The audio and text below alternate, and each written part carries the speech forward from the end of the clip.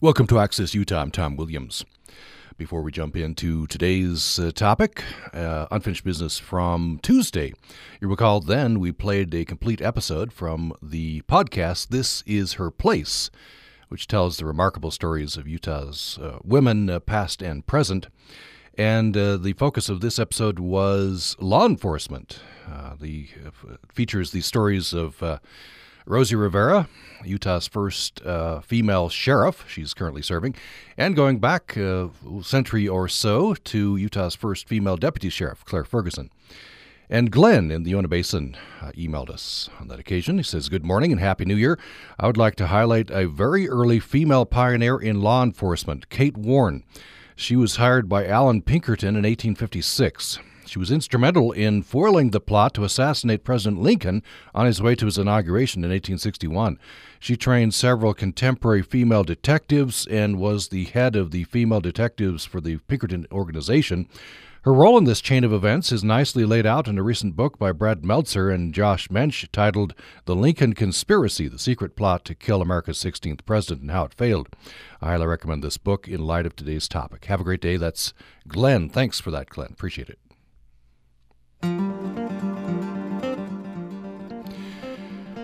Of the roughly 120 people forced from their homes by Executive Order 9066, around 5,000 were able to escape incarceration beforehand by fleeing inland. In her new book, Forced Out, a Nikkei woman's search for a home in America, Judy Kawamoto offers insight into voluntary evacuation, a little-known Japanese-American experience during World War II.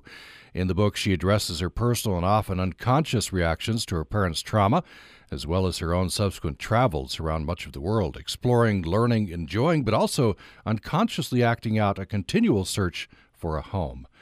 Judy Kawamoto is a retired psychotherapist and joins us for the hour today. Welcome to the program. Thank you. Glad to be here. Good to have you on. Fascinating history and your personal experience as well. I wonder if we could just start out with a brief passage from the book. I understand you have the book with you. So this is just the first page from the preface. I wonder if you could just read that for us. Page Roman numeral 9. Let me see if I can find that. So, I'm sorry, the first page from the preface? Yes, just that first page from the preface. Okay. Digging up stories about the past, about one's family, and about one's early life, wherever that may have taken place, can be a trying affair. So many of these stories, at least for me, have been difficult memories of racism and hardship and poverty. Memories that under normal circumstances one tries not to dwell on. In fact, growing up, my personal motto was not try to remember, but try to forget. But life doesn't always let you have your way. There is a particular question I know I will be asked whenever I meet another Japanese American over the age of, say, 50. A question I always have to respond to with the same disappointing answer. The question, what camp was your family in? My answer, we didn't go to a camp. The questioner is not referring to Girl Scout camp or church camp or junior high school leadership camp. No, the questioner, clearly seeing I am a woman of Japanese ancestry, is referring to the World War II incarceration camps for Japanese Americans. Yeah, that's very striking. And you go on to say that, over time, you got this question, you were, irritated, but mostly frustrated. But you say most of all left you feeling unseen and like a perpetual outsider. So outsider among even potentially, a community which could have included you. Exactly, yes. So why did you, obviously, very interesting history, but why did you especially want to tell your story? Well, I think that little interchange I had with that person who, when I said we didn't go to a camp, I was really stunned by the fact that he just wasn't interested. Then he didn't want to know why. He didn't want to find out what did happen to my family. He just kind of walked away. And it really was, it was so kind of disconfirming, or if that's a word. It made me feel so invisible. And I also just got really angry, and I thought, well, there are other stories here that should be told, and I'm going to tell this one because I feel like my parents need some recognition about what really did happen to them, because it certainly wasn't fun or easy, or they didn't get to stay where they had planned to live and planned to make their lives. So I decided to write that story. Yeah, it's fascinating. So before we get into your story, and there's some you found out doing research that some 5,000 other folks who experienced the kind of similar history that you did. But remind us about the Japanese Americans who were sent to what they were called internment camps, for people who may be a little fuzzy with that. This is Executive Order 9066. FDR issued this order. What was the rationale? What was the reasoning that was given?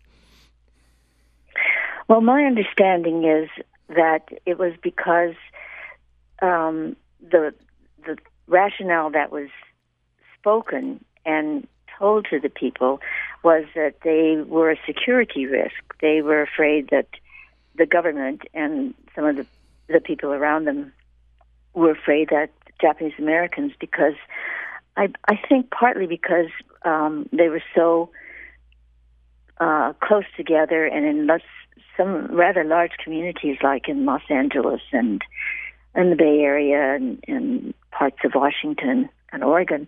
There were rather large communities, and the feeling was that these people would probably rebel, side with the nation of Japan, and could not be trusted, and therefore needed to be put away someplace where they could be watched.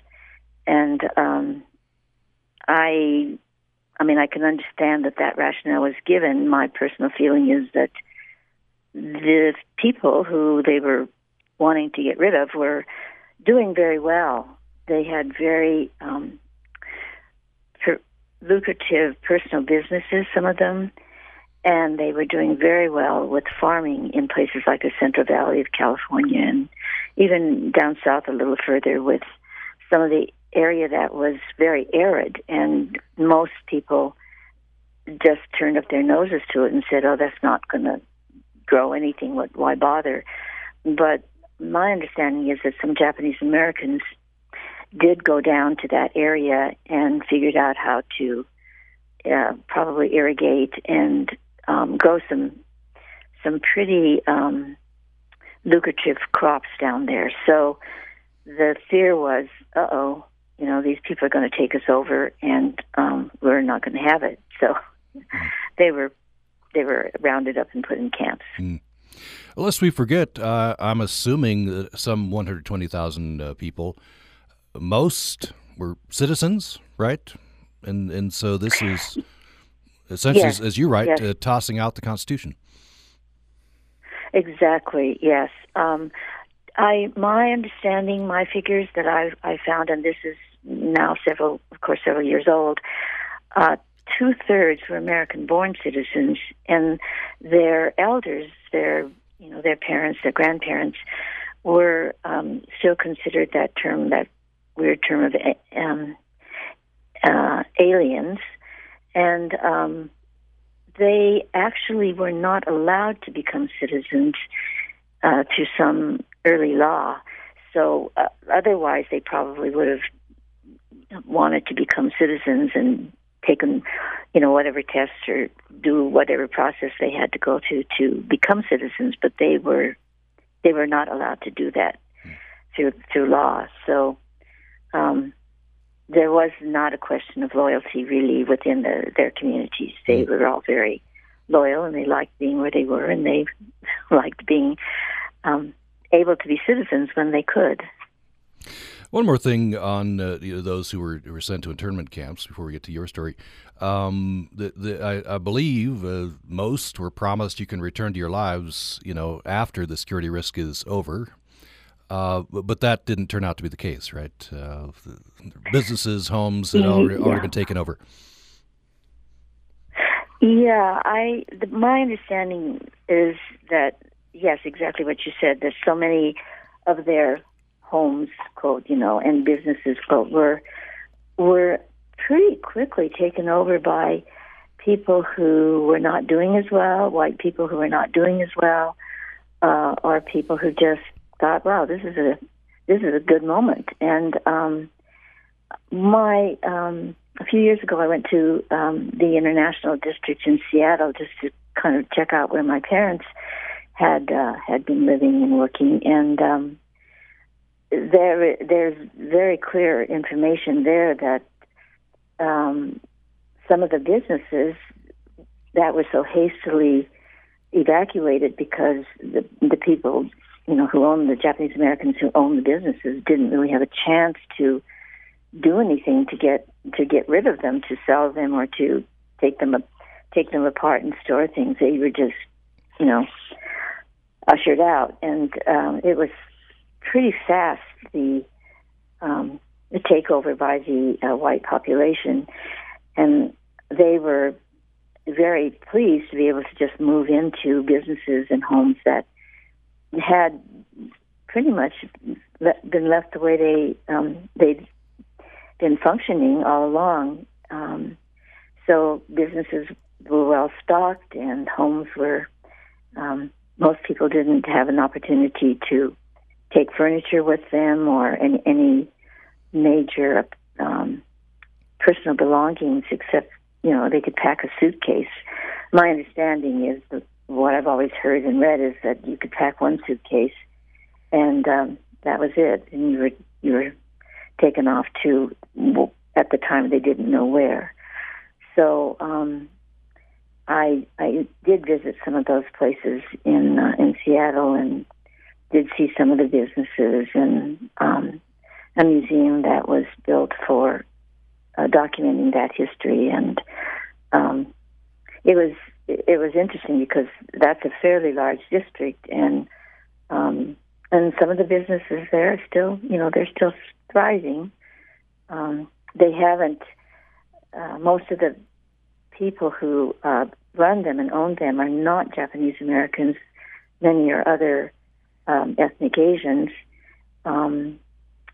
Cambodians and Laotians and Koreans, but they eventually, they were eventually able to take on the businesses from some of the white people who had tried, and some pretty unsuccessfully, to take over the businesses that the Japanese Americans had left. Mm. So tell us about voluntary evacuation. This is in quotes, right? Right. So what happened with your parents and others like them? Did they see the handwriting on the wall, or did somebody tell them you got to leave, or what happened? Well, apparently, my understanding is that the rule was that if you had some relative or had some friends or had a job waiting for you in what was generally just called the interior of the country at that time, you could go there and reestablish yourself. But that was just not the case for most people. They had established themselves as professionals and as business people in the areas that they ended up having to leave. So in the case of my parents, my grandparents, my father's parents, were farming in Wyoming, and they were doing fairly well. They didn't have a lot of competition from other Asian Americans at that point. And Wyoming still probably being pretty unpopulated. And so my parents decided that they would just go there and stay with my grandparents, because my father said, I'm just refusing to raise my children in a camp. I'm just not doing it. So they left and stayed with my grandparents. Hmm.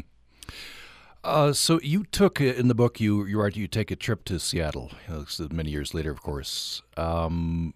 it's trying, I guess, in essence, trying to find out the life your parents lost, right? When they were forced to move to the interior. What did you find? What kind of life do you think they would have had if they hadn't have had to go to Wyoming and then Montana and Colorado? Well, as I had said a little bit ago, that the actual international district had changed a lot, and a lot of the businesses that had been Japanese American were first taken over by whites, and many of them did not do well because people, bless their hearts, the white people in the community just refused to give them any business because they were aware of the unfairness of the whole thing, and so other ethnic Asians had taken over much of the professional and business lives of people living in the international district.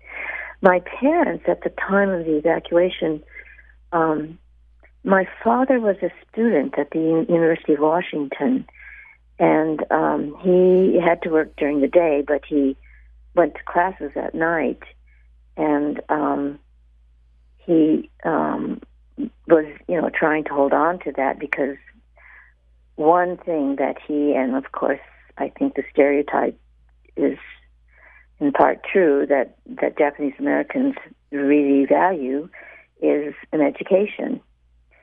So he was doing what he could to get his, and it was, it wasn't easy and it wasn't particularly fun, but he was hanging in there, working days and going to classes at night. So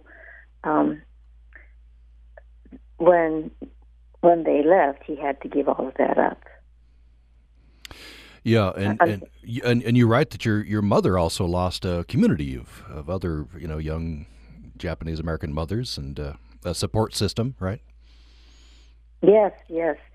She, which is always an interesting thing to me, because I never quite understood how she got interested in that, or maybe it was just that she could see people, around her taking on this kind of work. But she became trained as a beautician, and one thing that she got very good at was cutting hair.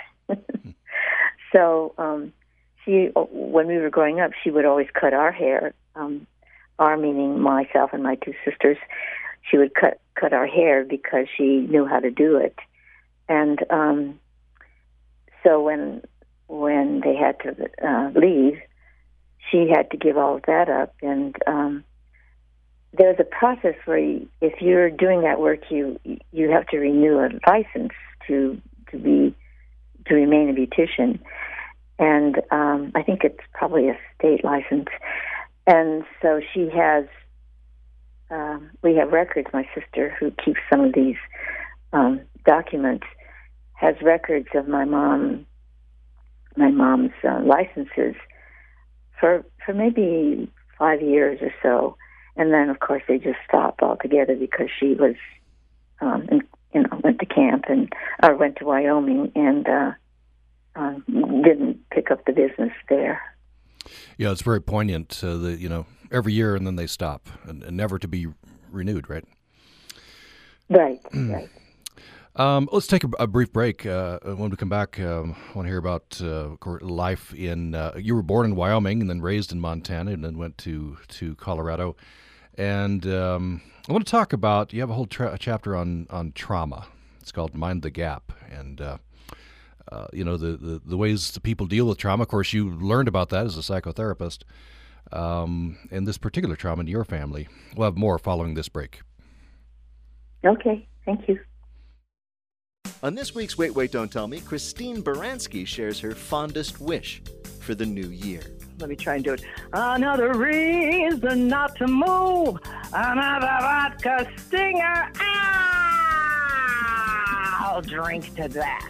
I'm Peter Sagal. Join us as we start the new year by trashing the last one just one more time. It's Wait, Wait, Don't Tell Me from NPR.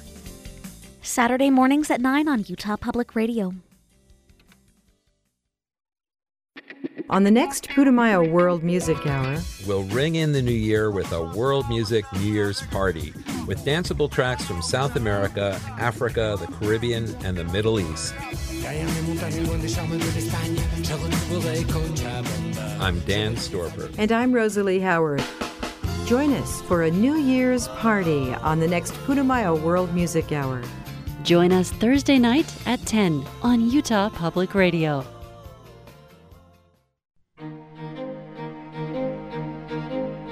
Thanks for joining us for Access Utah. I'm Tom Williams. My guest today is Judy Kawamoto, and the book is Forced Out, a Nikkei Woman's Search for a Home in America. Of the roughly 120,000 people forced from their homes by Executive Order 9066, around 5,000 were able to escape incarceration beforehand by fleeing inland. And in her book, Judy Kawamoto offers insight into voluntary evacuation, a little-known Japanese-American experience during World War II, and recounts her family's history.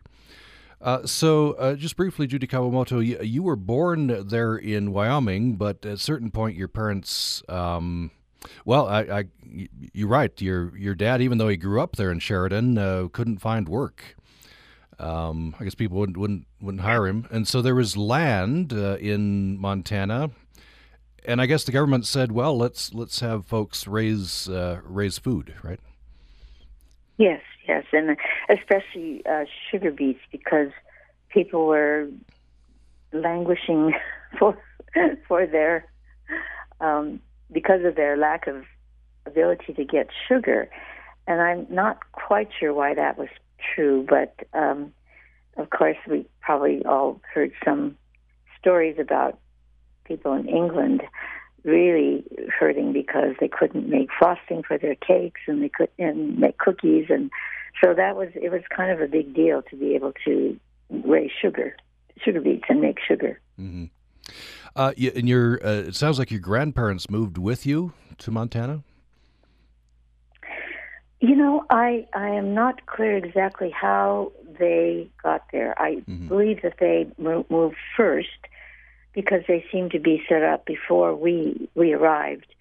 So I don't know what made them leave Sheridan. I never really quite got that piece of history, much to my regret. I wish I knew more about that. Yeah. I want to pause here just to mention your grandmother. Sounds like a remarkable woman. So she was married to a fellow. He decided to go back to Japan for whatever reason, and she said, "No, I'm not going back." Yes, that was Grandma. So I guess she knew. You're right. She knew that she'd be giving up quite a few freedoms as a woman if she went back to Japan at that time, right? Yes, I think that was probably what made her decide not to do it, because she was very, I think, not only a hard worker, but she was pretty creative, and she was, I think, brave. She wasn't easily scared off. She was willing to try things and take a chance on, doing something. Yeah. Tell me a bit about your parents. You learned years later, I think, theirs was an arranged marriage. Yes. Boy, what a shock that was. I had no idea, because, of course, they, to me, were a modern generation, and, growing up in the 50s and early 60s, I graduated high school in 61, so mostly the 50s, I guess. And if you think back on that time, the role of women was pretty prescribed, and women looked a certain way. They usually had their hair well done, and wore lipstick and makeup, and at that time, big puffy crinoline skirts were coming in, petticoats were coming in, so their skirts were kind of sticking out and looking very fancy, and sweaters. And in school, the girls would wear sweaters and skirts and bobby socks that would match the color of their sweaters. some kind of maybe white buck shoes or loafers or something. And so it was very, people were very, they were conscious of looking right and doing the right thing in terms of fashion. So, so I think my grandmother was somebody who paid attention to that, even though she couldn't always do exactly the most fashionable thing, because she was working most of the time. Mm-hmm. Now, before we get to some of the rest of this, I wonder if you have a passage from the book you'd like to read. Well, I do. It's not necessarily exactly to the point of what we've been talking about, but I do have excuse me. I have a passage here about. Oh, sorry.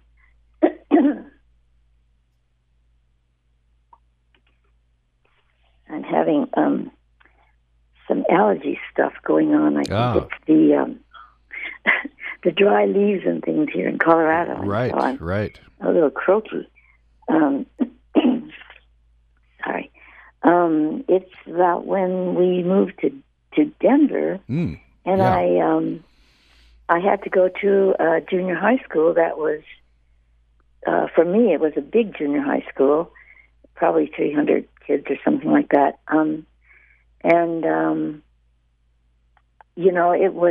It was my father was dead set on not having us get cheated out of our education, because, of course, he always felt that he had been that cheated, and so he made sure we lived in the part of the city that had decent schools.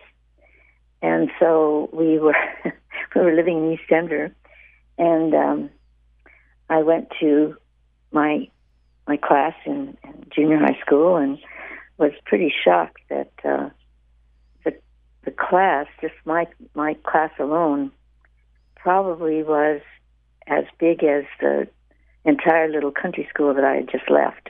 So it was an adjustment. Mm-hmm.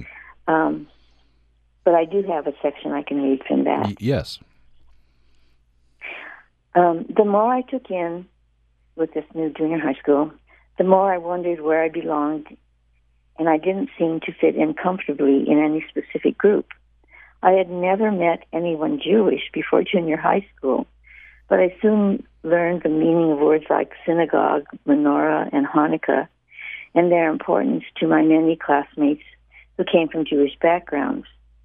Some came from families who were very liberal in their religious and social practices. Others were from families who practiced their religion more strictly. I was learning to make distinctions among my friends.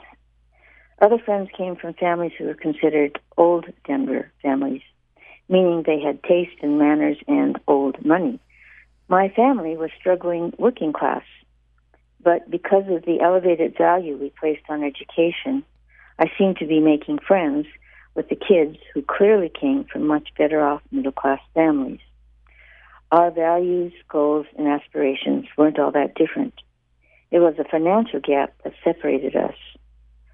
Well, that and some of the social behaviors that only my siblings and I noticed. As a minority in every sense, it was up to us to learn the ways of the mainstream. I clearly remember the shock and confusion I experienced the first time a friend offered me a cookie. We were having lunch together at school, and she offered me one of the cookies on her lunch tray. I dutifully and automatically responded with the manners I had learned at home from the time I was able to learn. I politely refused, waiting to be coaxed until I finally gave in and took one. But my friend, taking me at my word, took a cookie for herself and put the rest aside. I thought this was round one and that clearly our little drama was unfinished. She would come back with the cookies and insist that I have one. Only then could I comply. But for her, that was the end of it. She had offered and then taken her own cookie. I could tell she wasn't being rude, so this must be the way things were done. It took a few more times of testing the rules and ending up deprived until I eventually learned to accept something the first time it was offered, as that was likely to be the last time. Yeah, learning kind of the hard way. The rules there, yeah. It got it kind of low stakes, but still. Yeah, thanks for reading that. Appreciate that. So it's junior high. I think any person of that age feels the need to fit in. You had some. I don't know how you felt then about fitting in. Of course, there are larger questions of culture and assimilation, but sounds like you were making friends. But of course, you were a minority as well. Yes, yeah. You know what? When I think back on it today, I think of how. Well, I understand two parts to this, I guess. One is that I'm very grateful to the generosity and the welcoming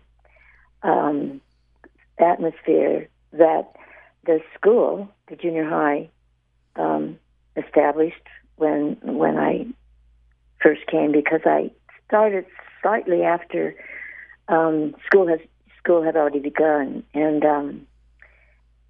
so I was coming in late. I had to register late. I had to be assigned classes, the whole thing. So I kind of stood out to begin with. But I was very, I think, surprised and very pleased that people were very accepting and generous, and didn't act strange around me, or didn't ask me a lot of weird questions. They just kind of took it in stride that I was gonna be part of their class.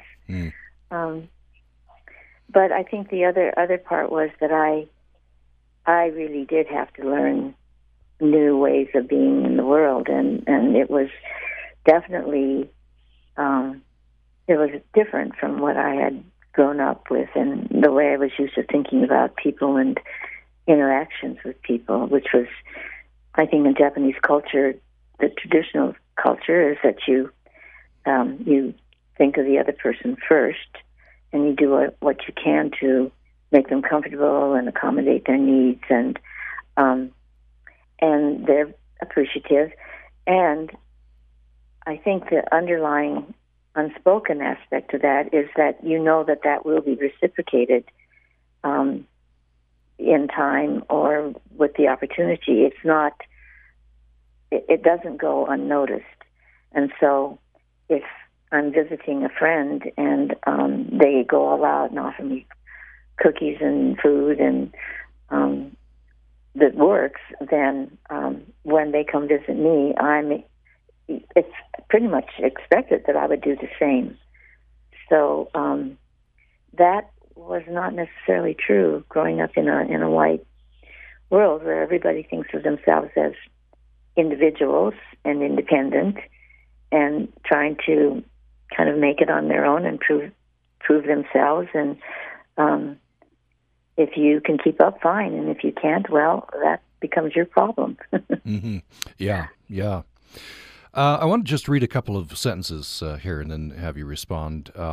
This is from the chapter that I mentioned, Mind the Gap. My parents created a very large gap in my life, you write, by waiting until I was an older teenager living in Denver to mention why they had left Seattle for Wyoming all those years before. Then skipping down a bit, decades later in my work as a psychotherapist, it became clear to me one motivation for that kind of pervasive silence is trauma. And so you talk about trauma. Of course, you know about trauma as a psychotherapist. So you write that this is not unusual.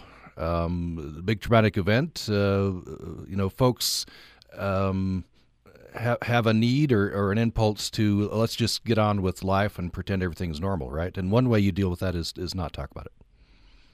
Mm-hmm. Yes, absolutely. So your parents dealt with it apparently this way. Yeah, your parents dealt with this way apparently. Yes, they. I think it was both that's just kind of an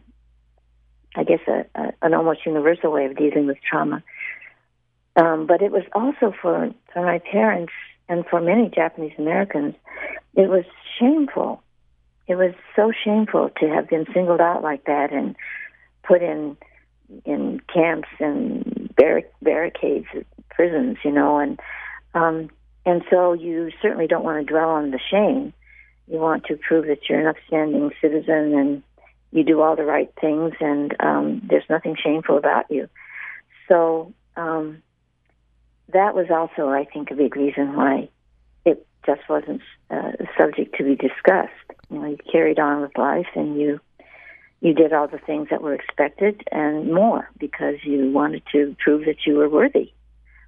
So, and I think in Japanese culture, shame is much more of a prevalent feeling than in American culture, where it's more guilt. I think people tend to be made to feel guilty as opposed to feel ashamed. Mm-hmm. You go on to write that trauma never really goes away. It just never really gets talked about. It gets buried, consciously repressed, but not diffused. You say the nasty thing about trauma is it can continue to do its dirty work long after the direct experience of the event, and I think handed down, right? How did this, I guess you felt like you had fairly normal childhood, I guess, but then these things come out. What were your feelings at the time when you learned about this? Well, I guess when I really learned about it as a psychological aspect of a person, I started to think about how did I end up dealing with that trauma in my life. The fact that my parents had been removed and forced to live places where they didn't want to live, do things they didn't want to do, and never actualize themselves. I started to understand more my sense of lifestyle, which was to not ever really feel like I had to settle down anywhere, like I could just pick up and take off and move to a new place, whether it was a new city, a new state, a new apartment, a new country, which I never quite made. but I thought about it frequently. Oh, I'll just move to another country because that would be fun and exciting and interesting. And so I never thought very much about moving. And when you move, it's basically very disrupting. Everything has to get packed up, and then you have to find a place, then you have to unpack. And so it's a big process. But for some reason, I just never thought too much about it until I realized that in a way it was a recapitulation of my parents' experience of having to do that without any input from themselves, and in that I unconsciously was kind of acting that out, that I didn't have to ever settle down and put pictures on my walls or buy a lot of china or anything that would need a lot of work to be packed up and moved on. So I see that. I saw that when I started to think it over. I saw that, and I still see that now as a part of a response to trauma. Mm. What has it done for you to jump into this history? The overall history, your family's history, your personal history, to examine it. I guess there are painful aspects of digging it up, but maybe some healing aspects as well. Yes, I think so. Yes, I don't think when I started to write that I had a particular goal.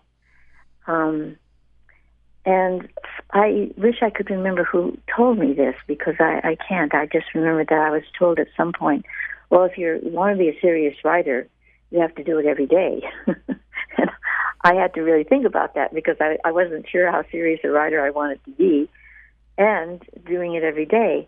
But I decided, okay, I'll give it a shot, because I think one of the, and this sounds very, it's kind of shallow, but I thought, yeah, here I am. I've written a few essays here and there, and what a drag to have to try to figure out how to get them published, because I I haven't written them just for the hell of it. I would like to see some of these thoughts that I have had over time shared with other people, and in a more public manner than just telling a friend. And so the thought of trying to figure out how to get an individual essay published was so overwhelming that when somebody said to me, well, if you really want to be serious about writing, you have to do it every day and you can write a book, I thought, well, I'll give that a shot, because I could put everything together in one book, and then if that doesn't take off or if people aren't interested, then okay, they're not interested in the book, but it's not like getting rejected for 10 essays or something, along those lines. So that's kind of how it happened. And the process itself, it was difficult to try to remember some of that stuff, of course, but because it wasn't pleasant. But it was also, I wanted to honor my parents, because, they'd been through so much, and they never got much, nobody really acknowledged what they'd been through, and they were just happy to be able to continue to work and take care of their families. But when you go through something like that, it does change your life, and I just wanted to give them a nod and say thank you. You deserve some you deserve some credit for doing all that, and going through all that and surviving it, actually. Surviving it well, You write this well in the dedication. For my parents, Rose and George Kawamoto, at a time when everything was taken away from them, they never let go of their humanity, which, of course, speaks very well of them. Mm-hmm, yeah. I think that's who they were. Yeah, that's wonderful. Well, let's take another break. When we come back, we'll have our last segment with Judy Kawamoto, who is author of Forced Out, a Nikkei woman's search for a home in America. We'll have that following this. LA Theater Works is the nation's leading producer of audio theater, providing public access to world classics, modern masterpieces, contemporary and original works that speak to the issues of our times. I'm Susan Lowenberg, founder and producing director of LA Theater Works, heard Friday evenings on Utah Public Radio. Join me for a special Access Utah program Thursday, January 14th at 7 p.m. to discuss the process of producing the LA Theater Works national broadcast series. Together, we'll reflect on the impact of broadcasting theater during a time when attending a live performance is limited. And we'll talk about what it takes to turn a show designed for the stage into a unique theater experience on UPR. Join me Thursday, January 14th at 7 p.m. on Utah Public Radio. Details at upr.org. Thanks for joining us for Access Utah. I'm Tom Williams. We're talking with Judy Kawamoto. Her book, out from University Press of Colorado, is called Forced Out, a Nikkei woman's search for a home in America. The early part of World War II. As we know, many Japanese Americans were incarcerated, forced to internment camps. There were others who, if they had relatives in the interior, could do that. And so Judy Kawamoto's family did that, but they were forced out in the Seattle area with repercussions throughout their lives. And we have about 10 minutes left in this conversation. You can join it by email to upraccess@gmail.com if you would like. There are some very harsh ironies, of course, in this history. One that you uncovered is just breathtaking. You learned at a certain point that, I think this through reading an article or something. I'm not sure how I guess you can tell me how you learned this. But it was Japanese American soldiers who liberated Dachau. I hadn't known that before I read the book. And they were threatened with court-martial if they said anything about it. Why was that? Well, I think that I don't have any glowing and highly intellectual understanding of that exactly. It's just that I think that racism was so strong in the country at that time because they were still fighting the war, that they just couldn't allow this Japanese American regiment to take that honor from what they thought should go to white soldiers. It just wouldn't seem right, and it's possible that some people in the government at that time also realized that it might seem strange to some people who actually knew what was going on with Japanese Americans, that here were these soldiers, American soldiers of Japanese descent, who were freeing Jews from this terrible situation in Europe. So they just covered it all up and never really gave credit where credit was due. Well, and the very fact of the 442nd Regimental Combat Team is there's so much there. Unit of Japanese Americans fought in the European theaters. Some of them joined right from the camps. Yes, yeah. Well, that to me is just that's a bitter one for me. I find that really hard to take, and I don't quite understand how.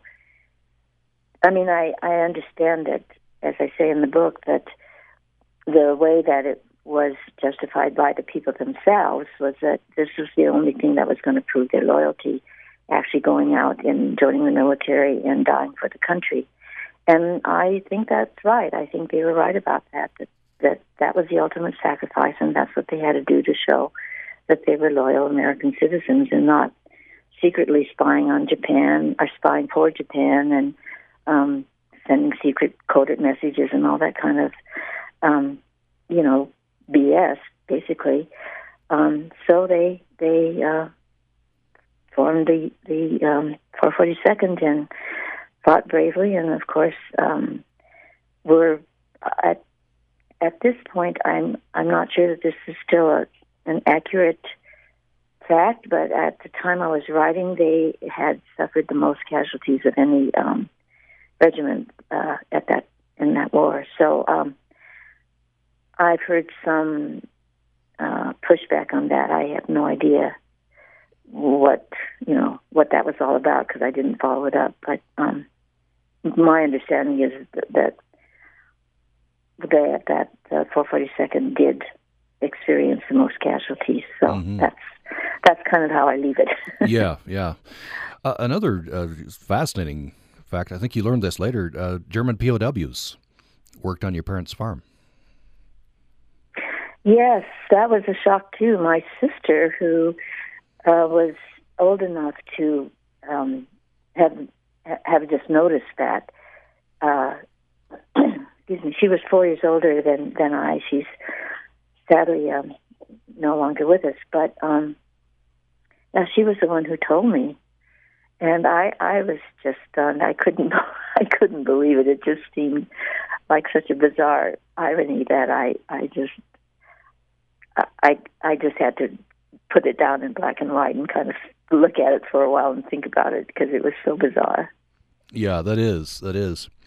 I wonder, here at the end, do you have another passage, short passage that you could read for us? Okay, here's one about my grandmother and her cooking. She was an excellent cook, and we always took it for granted and didn't realize until later what a good cook she was. So this one, I hope, is short enough. It's talking about her waffles, which were something that we kids just loved to wait for. Although her waffles and bread were worth mentioning, Grandma's tour de force was her homemade noodles. She could have made noodles for any dish she wanted, but she always stuck to making them for traditional bowls with steaming hot ramen. Making her own ramen noodles was a labor-intensive job, so when she decided to make them for us, she would marshal her forces, that is, us kids, to help her. Perhaps the only time she could manage to make noodles was when we were around to give her a hand. At any rate, the important item that made it all possible was a noodle machine, a hand-cranked metal contraption that was screwed to the edge of a table or counter and when fed a slice of dough, would send strands of fine noodles out the other end. That was the last step, the actual appearance of long strands of noodles that had to be laid out lengthwise on sheets of butcher paper, dusted with flour or perhaps cornstarch to keep them from sticking back together. Before that, there was the making of the dough, which Grandma would knead to her own specifications of firmness, and she would then roll it out on the table and cut it into sections around 6 inches wide, which would fit the width of the noodle machine. One of us kids would feed the dough into the machine, another of us would crank the handle, and whoever was left would help Grandma take the strands of noodles, exiting from the other end, and get them onto the sheets of dusted paper. We thought it was great fun. I am now betting that Grandma thought it was a pain in the neck, but something she was willing to do just to make us happy. Wonderful. Gives you a real sense for your grandmother. Thank you. Yes, I was hoping so. Yeah, definitely. Well, we reached the end of our time here. The book's a fascinating book. It's out from University Press of Colorado. Forced Out, a Nikkei woman's search for a home in America. And Judy Kawamoto has joined us. Thanks so much for joining us today. Oh, thank you so much. I really, really appreciate this opportunity, and thank you for doing this and for doing all your good work, which is terrific. Thank you so much. Tomorrow, of course, in this time, we'll have Behind the Headlines, the news wrap-up from Salt Lake Tribune and KCBW. On Monday, on this program, we'll be looking at the digital folklore trends of 2020. And there's some good ones. A very eventful year, of course. This past year, we'll have Jeannie Thomas and Lynn McNeil from USU's Digital Folklore Project with us, and we hope you'll join us as well. Thanks for listening today. This is a 1-minute preview of Episode 13 of Debunked. Episode 13 debunks the myth, kids with substance use disorders have bad parents. I can remember when I first learned that my son was using, and he's died in front of me a couple of times. The first time, I didn't have such a good response from the hospital staff, and I was lost. I got, you need to get your son some help, but I didn't get the resources. There's a lack of critical thought to it, to sit and really process through why a person may have an addiction problem or a substance use disorder. It's more complicated than just your parent is bad. We need to really stop any kind of notion that somehow there's something or someone to blame. It's a super complex condition that has multiple inputs in the development of this disease. Join us for the full debunking of this myth on episode 13 of Debunked, released on Wednesday, January 13th. You can find the episode on the podcast app, upr.org, Spotify, and anywhere else you get your podcasts.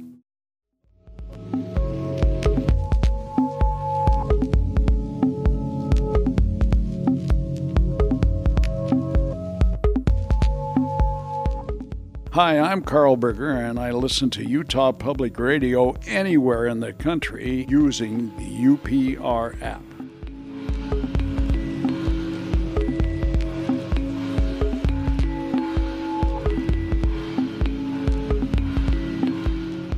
You're listening to Utah Public Radio, a statewide service of Utah State University and the College of Humanities and Social Sciences. KUSR Logan, KUSK Vernal, KUSL Richfield, KUST Moab, KCEU Price, KUSU FM Logan, also heard at upr.org.